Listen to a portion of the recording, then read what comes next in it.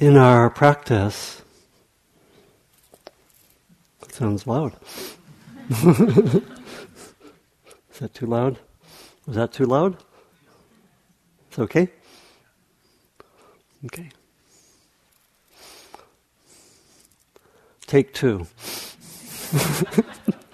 Dharma Talk Wednesday.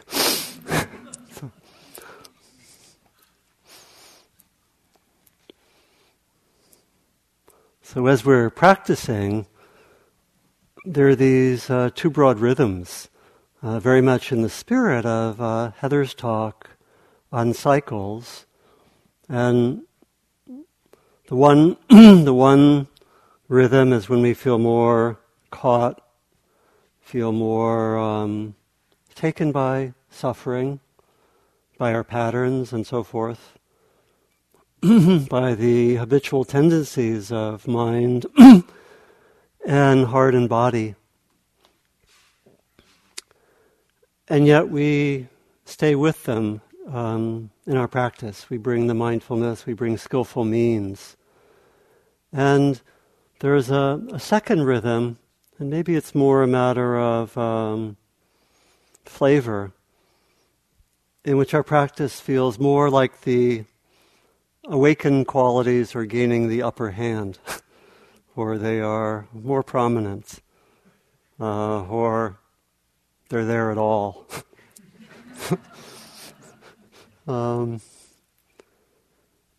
That the qualities of mindfulness and concentration, the paramis that Sylvia spoke of, more compassion, more heartfulness for ourselves, those are there more. And these are very interrelated, because really to be with our difficult patterns, we need awakened qualities. To be with suffering, we need the awakened qualities really of awareness and compassion. And that changes everything.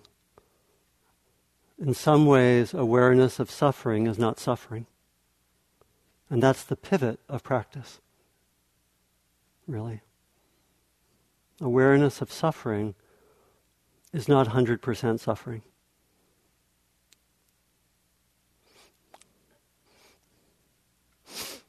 And so this afternoon, I want to talk particularly about the second rhythm, the dimension of awakening. But I want to begin by first sort of reprising or going back and giving a further concise understanding of how suffering happens.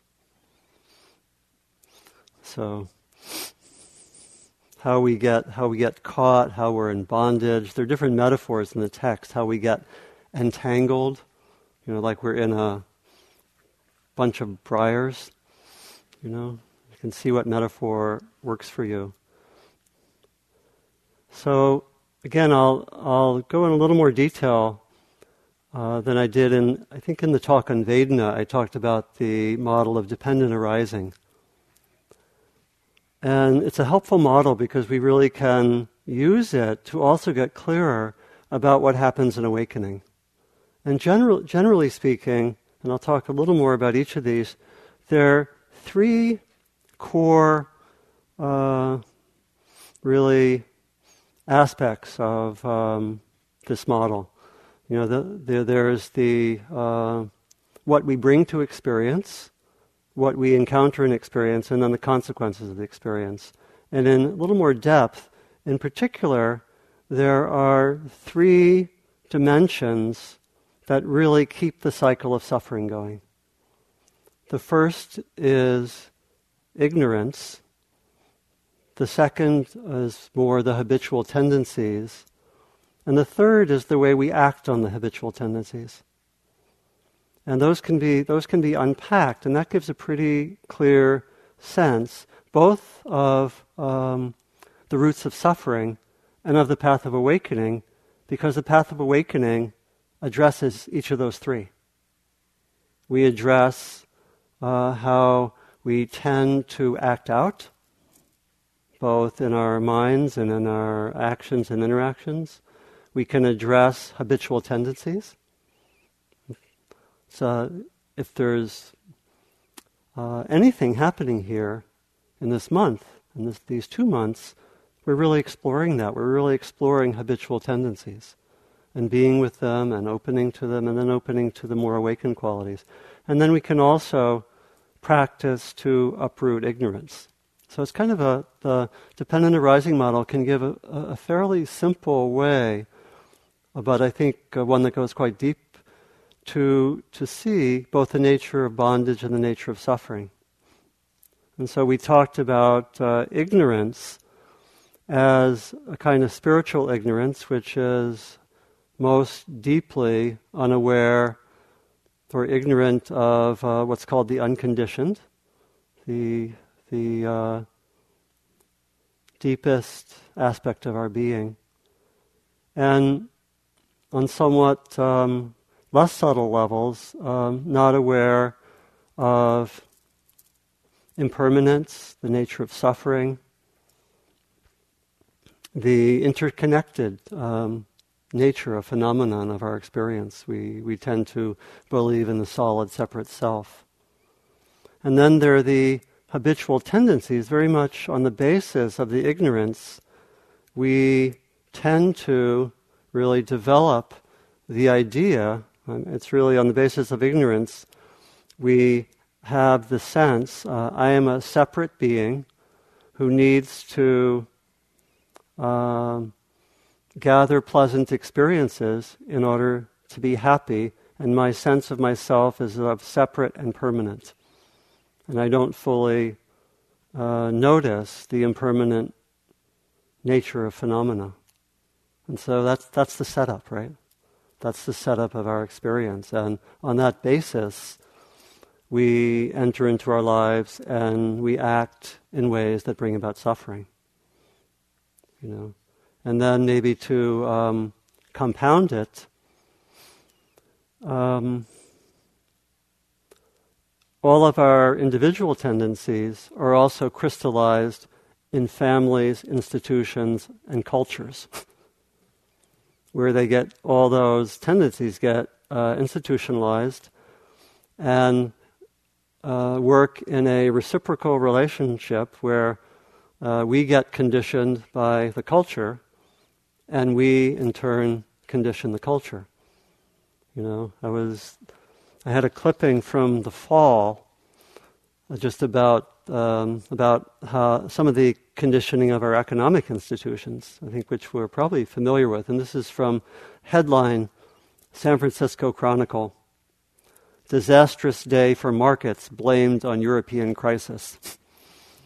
And here's from the text, a trader said this: "Markets always vacillate between fear and greed.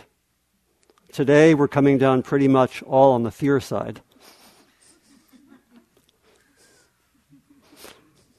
Said Kim Coffey, equity research analyst in the Fort Pitt Capital Group. So the institutions and culture can keep the cycles of greed, hatred, and delusion going. And there is this way that I think we know that. It manifests. Dr. King used to talk about the 3 poisons of poverty, militarism, and racism. And the things get institutionalized and then they come back. So we're, in a sense, caught in this web of suffering. I think there also are wonderful and beautiful qualities. This, of course, what I just said is not the full story. There's some wonderful and beautiful qualities carried by culture and carried by families and present in our individuals. But when we look at the structure of suffering, it's something like that. And, it's all made more difficult by the fact that we're actually not very much in touch with experience. And part of what we do coming to a long retreat is that we really come back much more fully, continually, to direct experience.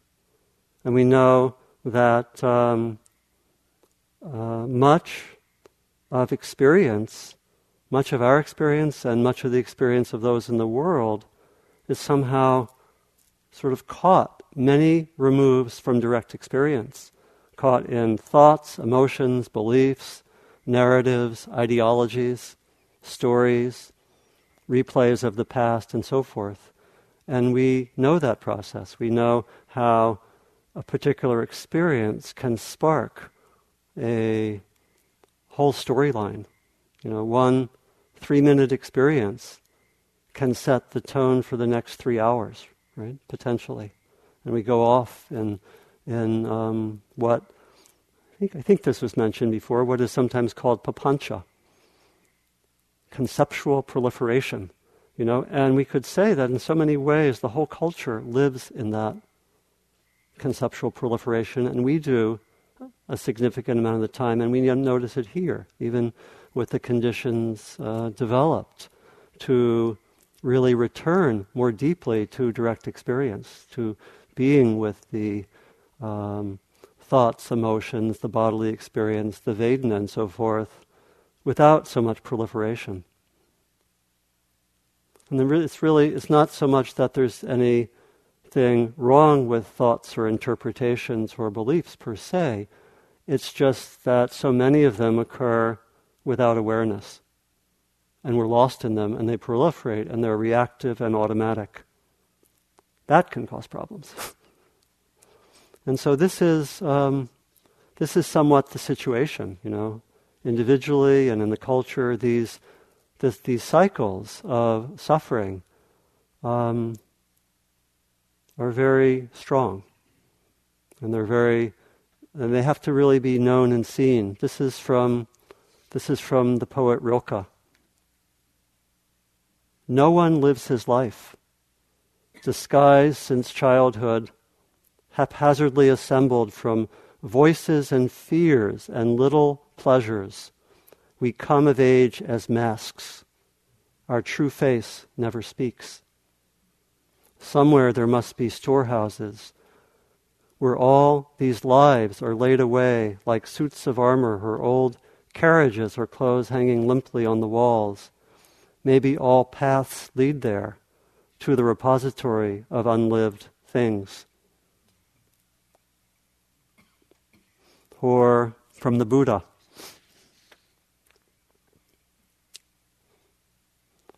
Practitioners, ignorance is the forerunner in the entry upon unwholesome states, with shamelessness and fearlessness of wrongdoing following along. For an unwise person immersed in ignorance, wrong view springs up. For one of wrong view, wrong intention springs up. For one of wrong intention, wrong speech springs up. For one of wrong speech, wrong action springs up. For one of wrong action, wrong effort springs up. For one of wrong effort, wrong mindfulness springs up. For one of wrong mindfulness, wrong concentration springs up. So it's what Zorba the Greek called the whole catastrophe. So again, it's not the whole picture. It's important. It's not the whole picture. And there are, in all of our lives, beautiful resources. In all cultures, there are beautiful resources. But we're really invited particularly to look at these dynamics of how suffering occurs. And I like the model of dependent arising because it really can help us to focus on really just 3 areas. The basic ignorance, what I was describing, the habitual tendencies towards greed, hatred, delusion, which are called the sankhara, or the almost equivalent to the unconscious in the Western tradition. But those habitual tendencies, and then thirdly, the way we act. And a lot of the exploration we've done so far is that when we're mindful of the feeling tone, Vedana, the sense of pleasant, unpleasant, or neutral, when we're mindful of thoughts and emotions, we can watch the tendencies towards craving or towards strong compulsive aversion, and we actually don't need, if we're suitably aware, we are able not to carry out those habitual tendencies, and the cycle is short-circuited. This is how our practice works, really. But we can really intervene in a number of different ways. We can think of the whole dimension of ethics as connected with not taking some of those final steps in our action and our interaction towards grasping, however that manifests. If we think of the 5 lay precepts, the strong aversion that is connected with harming, the grasping that's connected with greed and taking that which is not offered, and then often the delusion and the grasping that's connected with the unskillful use of speech or sexuality or substances which shift consciousness. And so when we take on the ethical precepts, it really is in part connected with our mindfulness, but we also really take a stand as best we can not to let the movement from craving or strong aversion lead to grasping or strong pushing away. That's one way. Oops, there goes dependent arising. Okay. It's one way to, thank you. It wasn't really going anywhere. So that's one way to really understand what we're doing ethically and how it really ties in with our meditation. And then in meditation, we're able, through various practices, mindfulness and metta and concentration, we're able to really be at all 3 of those levels. We're able to, in present time, not necessarily grasp or push away. We summon the mindfulness. We also study over and over again the habitual tendencies. We watch those tendencies of mind, and the sustained mindfulness actually tends to uproot them.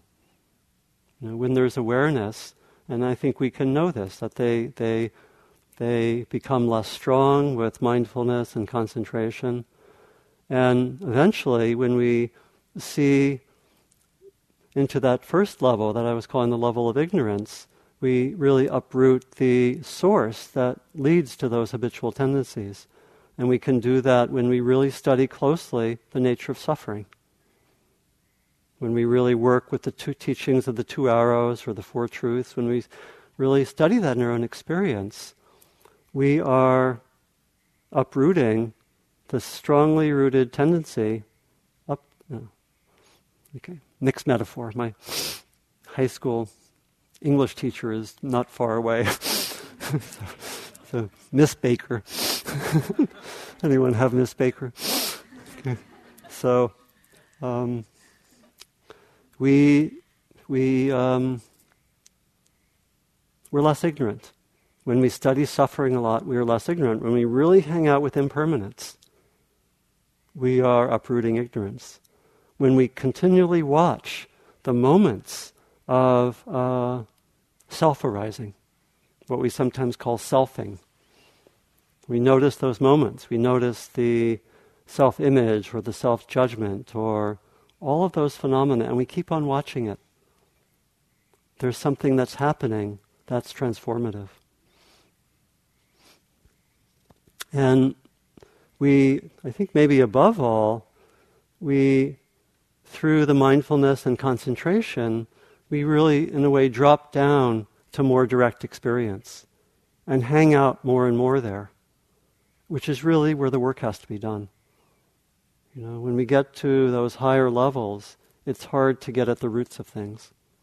And so we drop down, we return to more direct experience over and over again.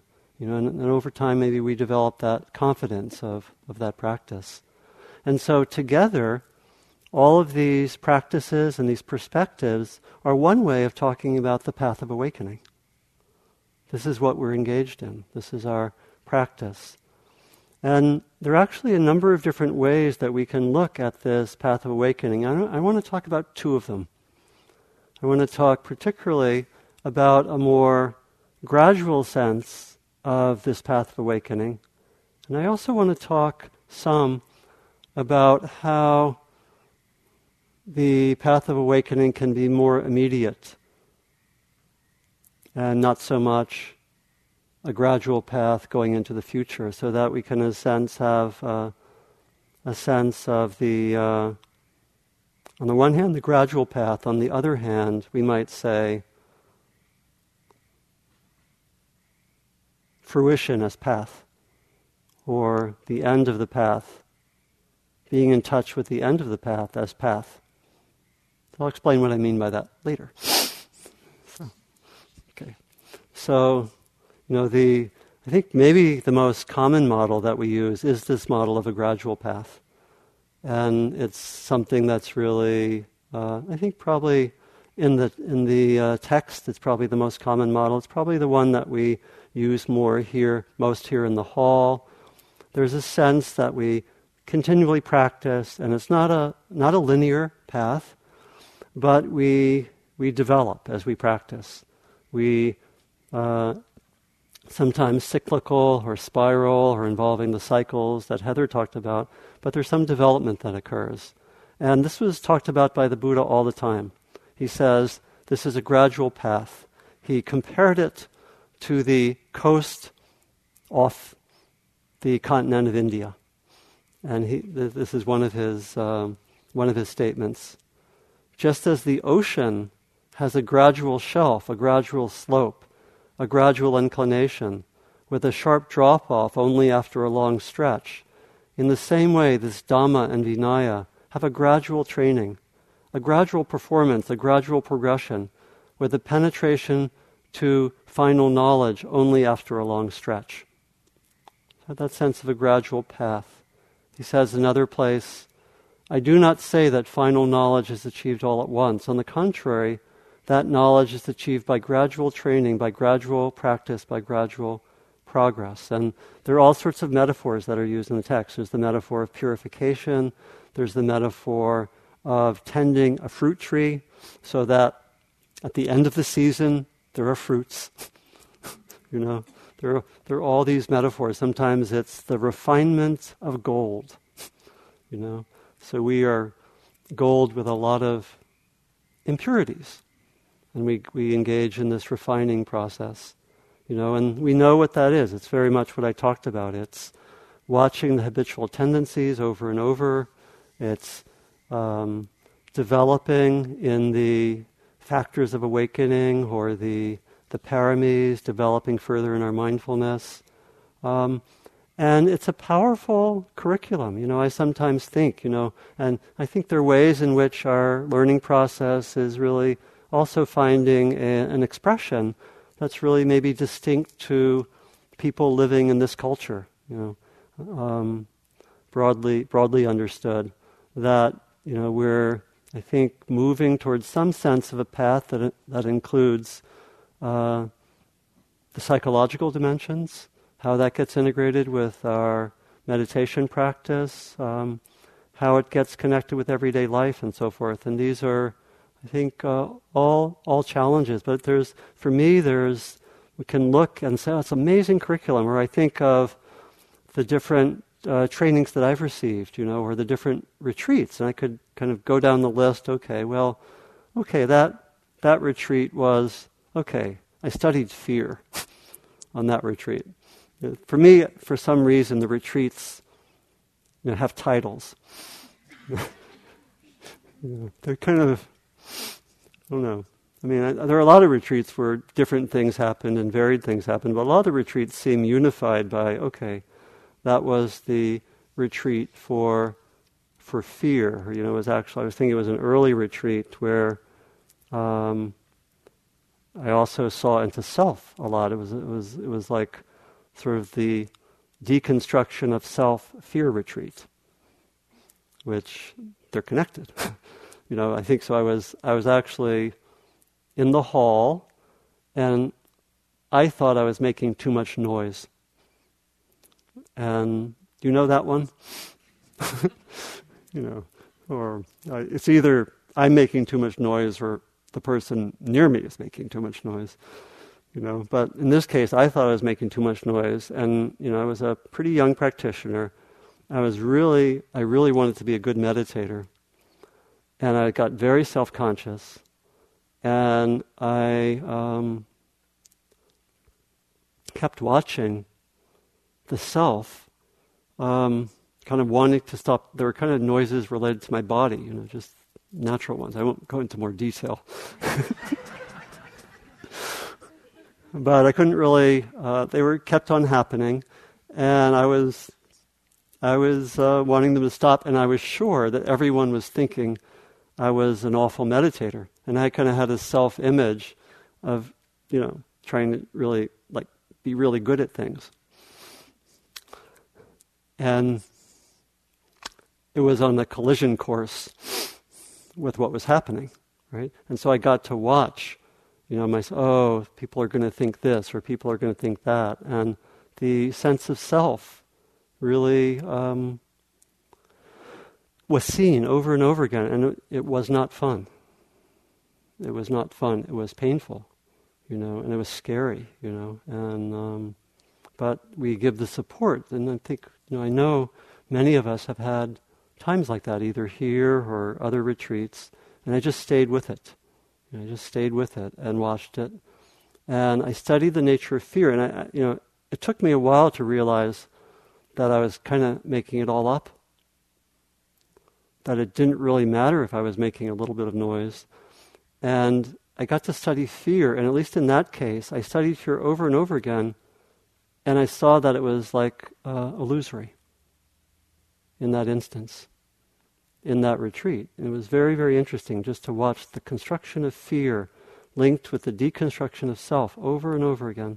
So things occur. There have been other retreats where I've got to look at self-judgment. I've had judgment retreats. And,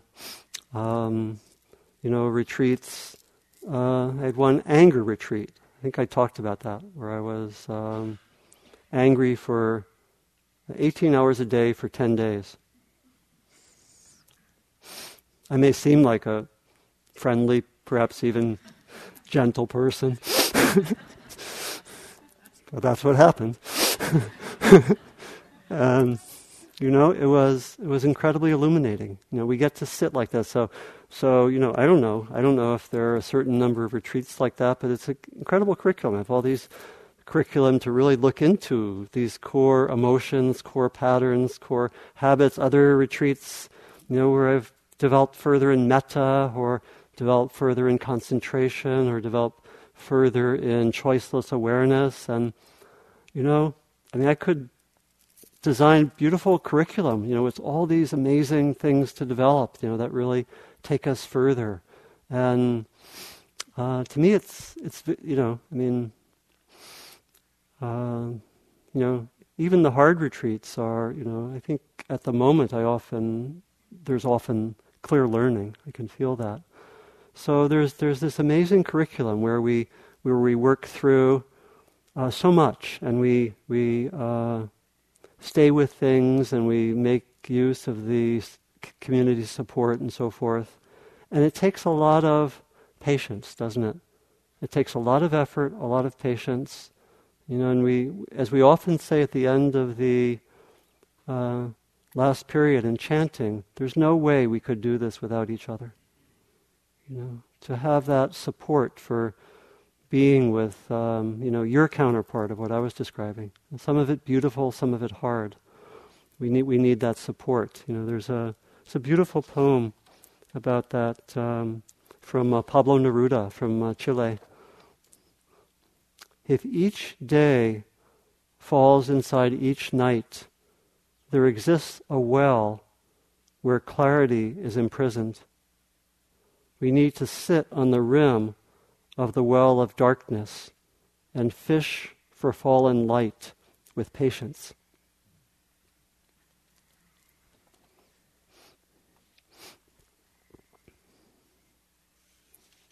And that quality of repetition is really, really crucial.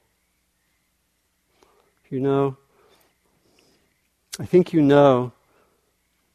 this isn't the weekend workshop approach. It's like that. I was thinking of there was a New Yorker cartoon which shows two monks and said, I think we better pack our lunch. We may be here for a while. So the repetition's really important, and it's, I sometimes think of our practice as the exhaustion method.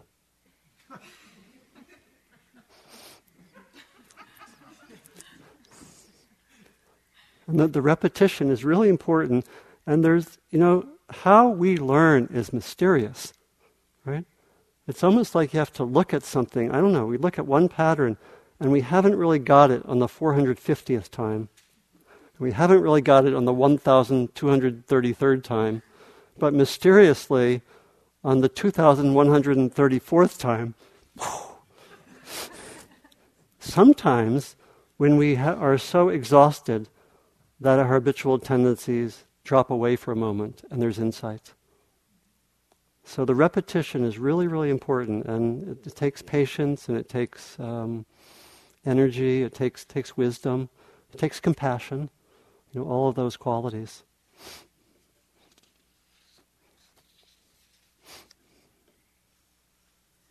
And so in that gradual path, there can be a clear sense of qualities we're developing. We can have a sense of moving towards what in the teachings and the text is understood as nibbana. Often understood in a way which connects with the gradual path. It's understood most frequently as the absence of greed, hatred, or delusion. And we can have a sense that that's not there sometimes. That we have moments in which we're relatively free of greed, hatred, or delusion. And we can notice how habitual tendencies are not so strong. We can see some movement, we can see some progress. The Dalai Lama, I believe, said, when you're looking for progress, do your reckoning on a 5-year basis. Because it's very hard to know where we are in the middle of things. So that quality of don't know mind and really staying with it, which does take faith and energy, is really important. There can be a lot of suffering because by thinking that we know what should be happening, because we have an idea of what progress should look like. I think we know that, right? I think we know that very well. One of the problems of the gradual path is that we may lose sight of the goal. I think this is especially an issue in daily life, but it can really be an issue in our retreat practice as well. That we don't have a sense necessarily of this deepest freedom, that we can be so consumed by working with the habitual tendencies or doing those practices that we can lose sight of that. And it's also very much in some of the ways that Buddhism has developed in Asia. This is Buddhadasa talking about the situation in Thailand. In the schools, children are taught that nibbana is the death of an arhat. The ordinary person in the street has been taught that it's a special city empty of pain and chock full of the happiness of fulfilled wishes, supposedly reached after death by those who store up the paramis over tens of thousands of lifetimes. Students in general consider it a matter for devout old folks at the temple with nothing of relevance for them. Young men and women think it's bland and unexciting, awful and frightening.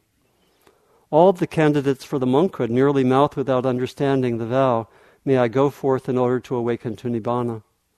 The old monks say Nibbana can't happen anymore in this day and age, and an arhat can't exist anymore either. That's a fully enlightened being. So finally, Nibbana has become a secret that no one cares about. They've turned it into something barren and silent, buried away in the text, to be paid occasional service and sermons while no one really knows what it is. It can happen sometimes if we focus on the gradual path. We don't really know where we're going. One of the great yogis of the last century said this: if you don't know where you're going, you will wind up somewhere else. That's Yogi Berra.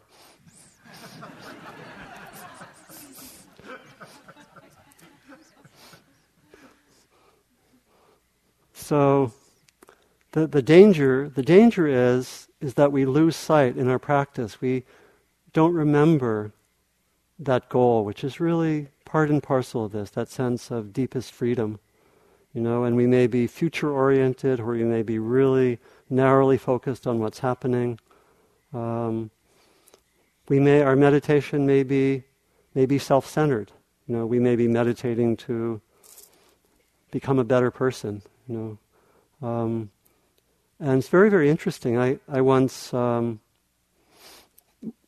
a retreat that I did with Christopher Titmuss in England, and this was a retreat where I had worked with him for some years, and he said, "Don't do anything. Don't meditate. Don't do anything." And then he added, "And be aware of the absolute." Those were my meditation instructions for about 10 or 11 days. And, for me, not doing was hard to do, so to speak. And because I think so many of us are doers and so forth, but it became really beautiful to kind of let go of the sense of self and the doer. And at a certain point, when it was really just being present, just being present without deliberately meditating, trying to be present and have a sense of something large that I was connected with. And I noticed myself at a number of points saying, "I'm really doing this not doing well." So that sense of self, Chogyam Trungpa Rinpoche called it spiritual materialism. It can, I think we notice that after every important insight, right? It gets appropriated by the self. You want to be on the lookout for that, and it's normal. Okay, I was. I really had a sense of relief once when I was at a retreat. And I think there was, one evening there was no talk, but people had the teachers were up there answering questions. And someone asked a question about the stages of awakening in the Theravada tradition. And the stages, you may know, are those of a stream enterer, once returner, which means in that system one more lifetime of practice, a non-returner, and an arhat. And it's sometimes connected with a model called the 10 fetters, which I won't go into so much, except to say, I think the next to last fetter is basically self-centeredness.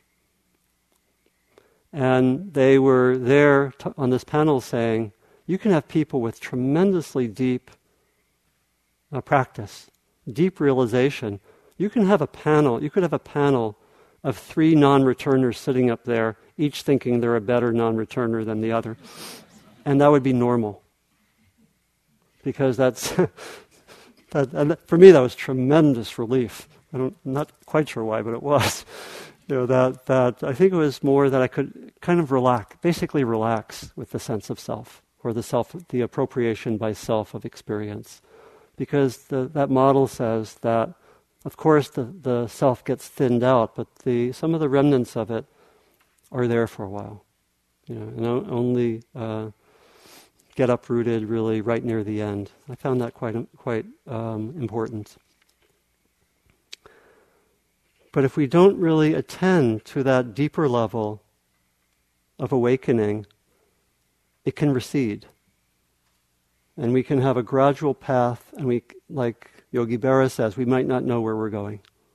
We're not oriented in that way, or it may not be meaningful to us. There's also a second sense of path, which can make that sense of nibbana, or the end or the goal of practice, I think, more accessible. It's really to have it be more possible to taste the quality of freedom that is there potentially in our practice, and to taste that more as a matter of everyday practice. That's what I want to talk about for the rest of the talk. It's right there in the tradition. It's right there. The sense that awakening is available. There's I think Heather talked some about this. There's that chant we used to chant at retreats at IMS. We used to chant this long chant at the end of the evening, and it has these lines in it, which are well known. Swakato Bhagavata Dhammo Sanditiko Akaliko Ehipasiko Upanayiko Pachitamwe Ditapo Vinyuhiti. What these are, what's chanted, are the 6 qualities of the Dharma or the Dhamma when it's seen clearly. Swakato Bhagavata Dhammo, discovered and well proclaimed by the Buddha, by the Blessed One. Sanditiko, apparent here and now. It's that emphasis. Apparent here and now, or directly visible. Akaliko, immediate, or out of time. Ehipasiko, come and see. Look, come and see, that invitation. Opanayako, onward leading. Bachitamwe ditapo vinyuhiti, experienceable by the wise. So not something necessarily remote or just in the books, but something that can be accessible. And it's mostly talked about, as I said, more negatively as the absence of greed, hatred, or delusion. It's like the cooling out of a fire in the some of the metaphors used. And there are various other metaphors used. It's, as Heather was saying, it's the deathless. It's peace, safety, freedom, shelter. It's a refuge. It's an island for those who have fallen in the water. It's the supreme joy. It's the other shore, and so forth. And the question is, how can that be something that is more accessible? How can that sense of deepest freedom be more accessible in our practice? Just for any of us, really.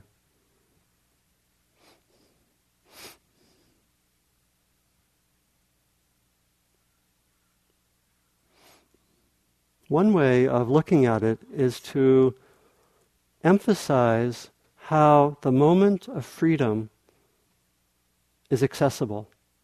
That quality of freedom without greed, hatred, or delusion can be touched, even if it just lasts for a moment. That it's there more than we think, more than we might understand.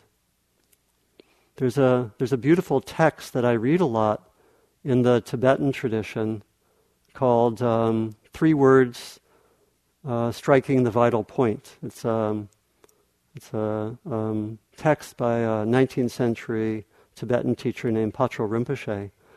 And I kind of translated the 3 points into the language of this tradition, because it's very simple, but it can be helpful for orienting our practice. The 3 core points of practice, and I love these simplifications, where we simplify practice. The first could be said to be touch freedom, even for a moment. Touch freedom. Second, these are my translations. Resolve that freedom is at the center of your life. And third, gain confidence in liberation over and over again. That's the training. Touch freedom. Resolve that such touching freedom is at the center of one's life. Gain confidence in liberation over and over again. The result, this is actually from the text. At that time, your likes and dislikes, joys and sorrows, and all your passing thoughts, without exception, leave no trace. The sense of that. And there's another model that I like very much that's in that text, similar, which goes a little bit different focus, which is that first touch freedom, then keep touching it. It's like I was thinking of something in a store which says, don't touch. Well, okay, freedom, keep touching. Okay, touch freedom, touch it more and more and more until it becomes relatively stable in meditation and retreat. And then practice more and more so that it becomes more and more stable outside of formal meditation. It's kind of a sequence there. But there's a tremendous value of touching freedom more and more in meditation. And then I won't talk so much about daily life. That's another one. That's another step, big step. But on retreat, it's possible to touch that freedom more and more. And so it's very simple. It's the moments where we don't shoot the second arrow, where we're noticing the first arrow. We're noticing this doesn't feel good. I can notice the habitual tendencies, let's say, to judge myself. And I notice it once, and then it doesn't occur, even though the original stimulus may still be there. That's a moment of freedom, when I'm not going through the habitual tendencies in the usual way. And it's really important to be able to tune into that. So part of what I'm inviting is when there is that moment of freedom, even fleeting, see what it feels like inside. What is that like, that moment? It doesn't have to be dramatic with bells and whistles and lights and so forth. Freedom is that absence of greed, hatred, and delusion. And so to tune into that, to increasingly, and it can just be there when we're sitting there, no greed, hatred, and delusion, relatively content, nothing much happening. Tune into that. Tune into that sense of, I don't need to go anywhere, I don't need to do anything, I'm just here. I'm just present. And feel that sense of lack of compulsion. Another way that it's understood in the text is as something like a very large awareness that holds everything. That Nibbana is sometimes understood in that way. It's understood that way in other traditions as well. That sometimes we distinguish between consciousness and awareness, and in the text, consciousness is almost always involved in a relationship to an object. We might say there's a subject-object relationship. And sometimes what might be translated as an awareness free of the subject-object relationship is also mentioned. It's not central in the text, but it's there some. I'll read a few quotations. And it really has to do with opening up to a kind of awareness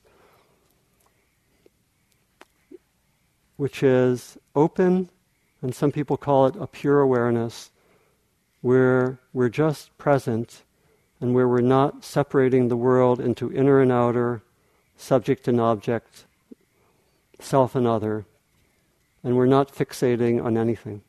We're just aware, we're just present. This is from the Buddha. Where consciousness is signless, boundless, all luminous, that's where earth, water, fire, and air find no footing. They're both long and short, small and great, fair and foul. Their name and form are wholly destroyed. Really is pointing to an awareness very much like John was talking about, the subtle characteristics where we move outside of conceptual experience. And yet we're present, yet there's awareness.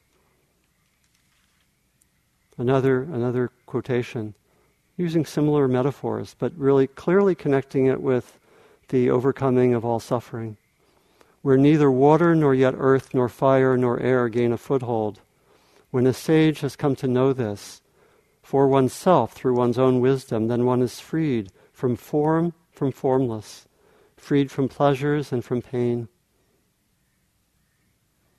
And one touches that deeper sense that Mary Grace talked about, that luminous quality of mind, the luminous quality of presence.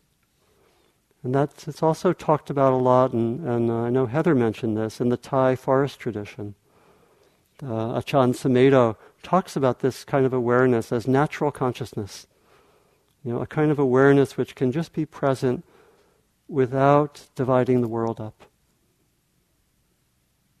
without fixating on anything. And talks about the healing qualities of such awareness and the beautiful qualities of it.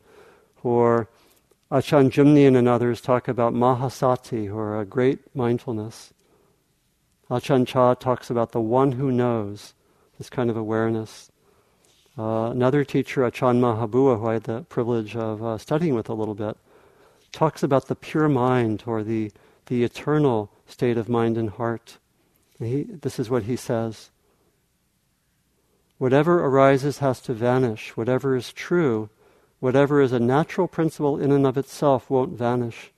In other words, the pure mind doesn't vanish. Everything of every sort may vanish, but that which knows their vanishing doesn't vanish. This vanishes, that vanishes, but the one who knows their vanishing doesn't vanish. Whether we try or not, it keeps on knowing. That's really beneath everything, and it's when we touch that, that's where a lot of that deeper ignorance starts to get uprooted. When we touch that, because we, in a way, aren't really following that ignorance and not following the habitual tendencies when we can touch that. So it's a kind of awareness at that moment, without suffering, without a sense of separate objects, without present, past, or future, without a split of inner and outer. It really is something that holds everything, holds the mind, holds the heart, holds the body. So, natural question is, how do we go there? How do we develop that quality more? And I mentioned that we can really tune in at times to that sense of the lack in a moment of greed, hatred, delusion. Buddhadasa talks a lot about simple contentment being surprisingly close to nirvana. So to notice contentment, to tune into that. To notice when one has freedom because one has not followed an habitual tendency, and to tune into that. There are all sorts of ways in which that kind of openness occurs in ordinary experience. It can occur in the midst of being in the natural world. It can occur for an artist. Sometimes everything falls away. It can occur in sports. I had a friend who wrote a book on the spiritual and psychological dimension of sports. He found them some of the most profound experiences happening in sports. Yeah. It can happen in intimate relationships. Something just opens up. I have another friend who wrote a book on that. And it can also happen sometimes in heroic action. Where the sense of self just falls away and what needs to be done is done, and there's something vaster there. People talk about that. People talk about that in those kind of instances where the usual constructions fall away and we open up to something. So it can happen in ordinary experience. And it can happen in our practice. Sometimes for me, the metta towards all beings can get very vast. We do the metta towards all beings and rest there. And it opens up to something like that state,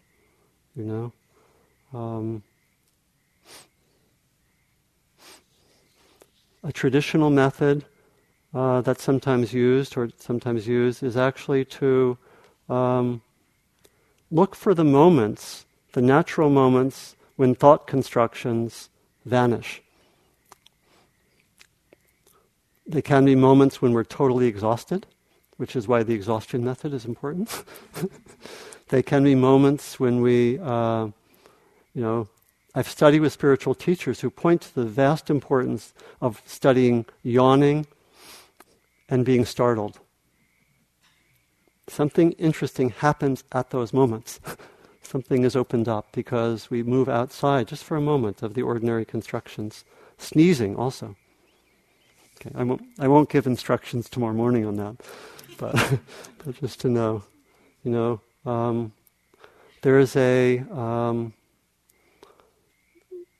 there's an interesting way for me that this practice can be done following some of the earlier instructions, in which we progressively deepen in concentration and remove some of the constructs of experience. So for me, one progression that I like a lot is where we start off by stabilizing attention, let's say with the breath.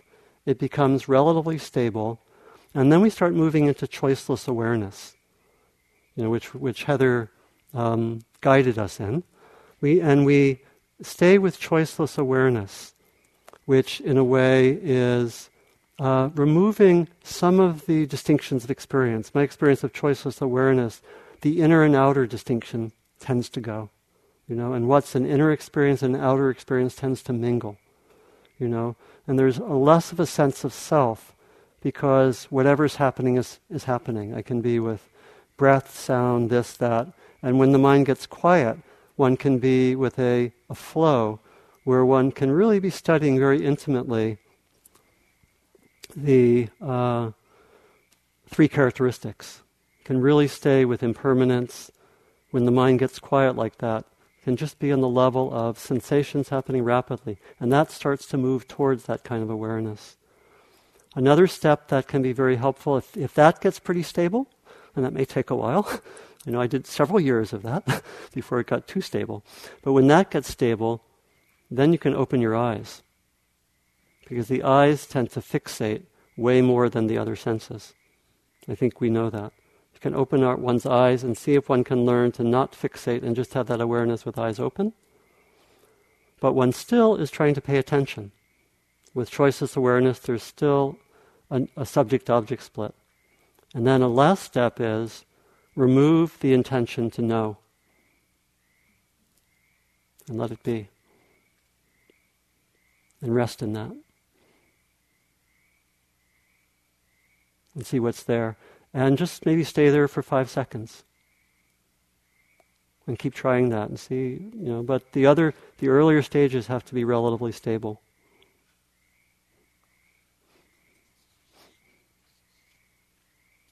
And so I'll just close by saying that process where we, in a sense, deconstruct many of the core constructions of our experience, or at least our attachment to them. It takes time, it takes practice, it has to come in the right way. And there's a way in which, when that's done, we once again return to ordinary experience.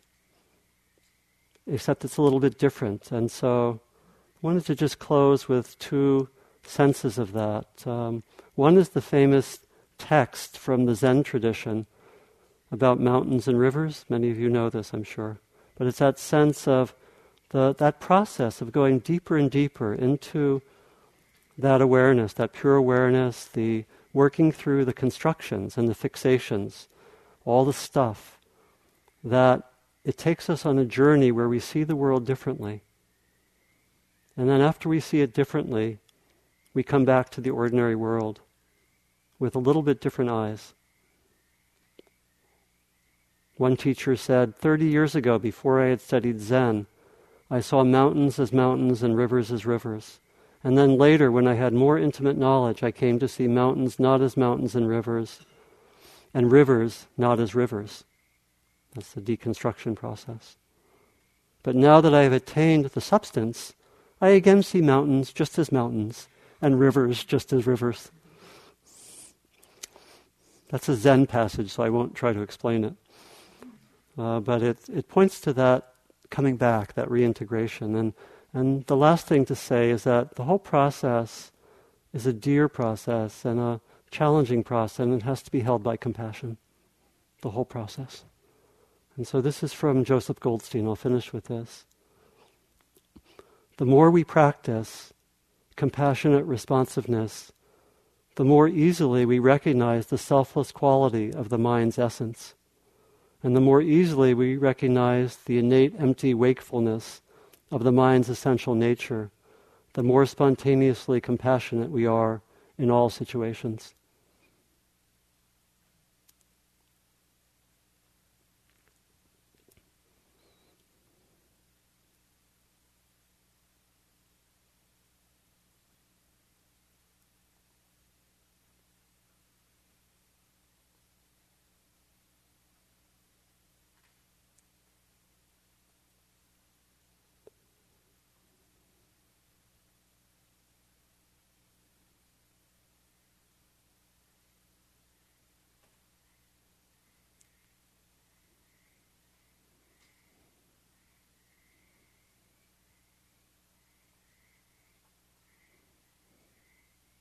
And thank you.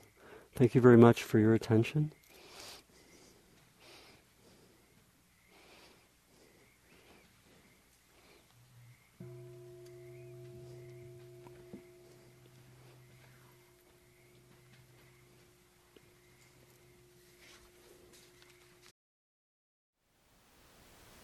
Thank you for listening. To learn how you can support the teachers and Dharma Seed, please visit dharmaseed.org/donate.